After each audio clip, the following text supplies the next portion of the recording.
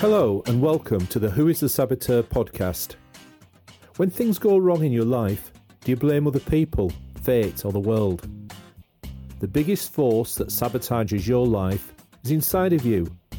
It's your own unconscious. I'm Dr. Mike Drayton. I'm an organisational consultant, executive coach and clinical psychologist, and I'll be taking a deep dive beneath the surface of your day-to-day life. This episode is about difficult conversations. Have you got a difficult conversation coming up? One that you can't or shouldn't avoid? Are you dreading it because the other person might not see things your way? If you have, here are a few ideas that will make the conversation much easier and more productive. Firstly, you should prepare physically. A factor that adds to the anxiety of having a difficult conversation is the fear of not handling it very well, perhaps even making a bad situation worse. You might fear that you will cry or get angry.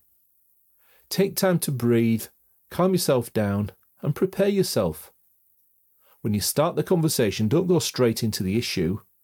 Take a few minutes to build up some rapport with some small talk. Difficult conversations aren't about facts. We often approach a difficult conversation with a misapprehension that if only the other person had the correct information or all the facts, of course they would agree with us. So, if you approach the situation thinking it's about correcting the other person's understanding of the facts, it will not end well. The goal isn't to try and persuade the other person that you're right and that they're wrong. Really try and understand why this intelligent, personable and decent person sitting opposite you holds a completely different view of the situation than you do.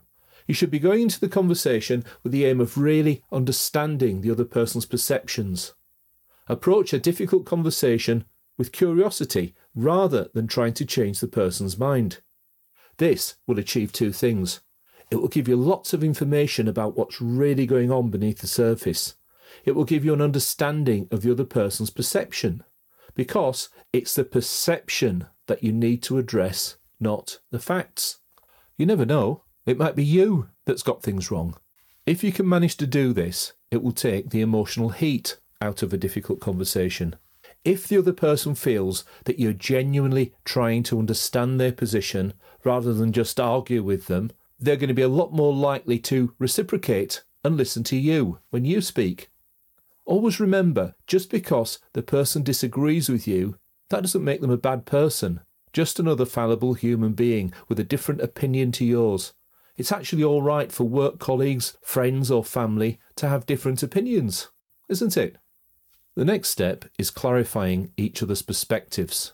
You'll probably find that you're not as far apart as you initially thought you might be.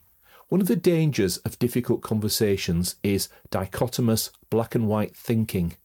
One way of diffusing this is to ask the other person, on a scale of 0 to 10, how firmly do you believe X? The answer may surprise you.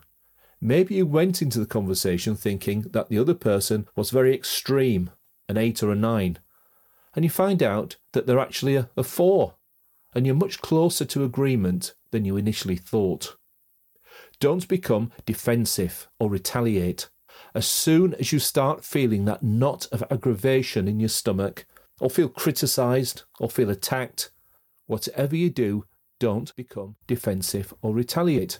Instead, take a deep breath and ask a clarifying question about the statement that wound you up. You'll be amazed by how effective just this one technique is at dissolving conflict. Think about the language you use. Diffuse any conflict by talking about this problem or that belief, rather than your problem or your belief.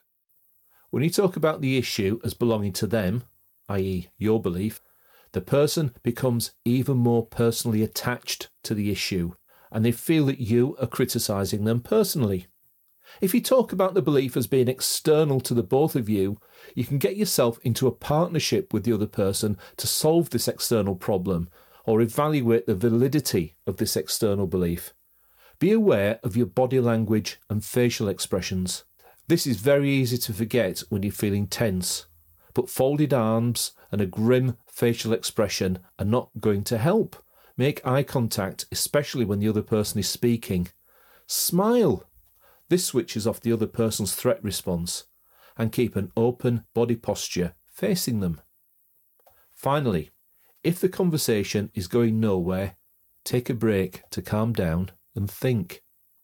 There's an interesting study that found that couples, when asked to carry on with an argument until it was resolved, very often failed. However, when they were asked to take a break when things got heated and then go back to try and sort things out, just over 80% were able to resolve their conflict. Sometimes you're just too involved in the conflict to sort it out. In such cases, get some help. Someone who can help people understand each other, find common ground and move on. This approach of really listening to people and trying to understand their viewpoint and communicating with them is always more effective than just looking to persuade them that you're right. Thanks for listening and join me again soon.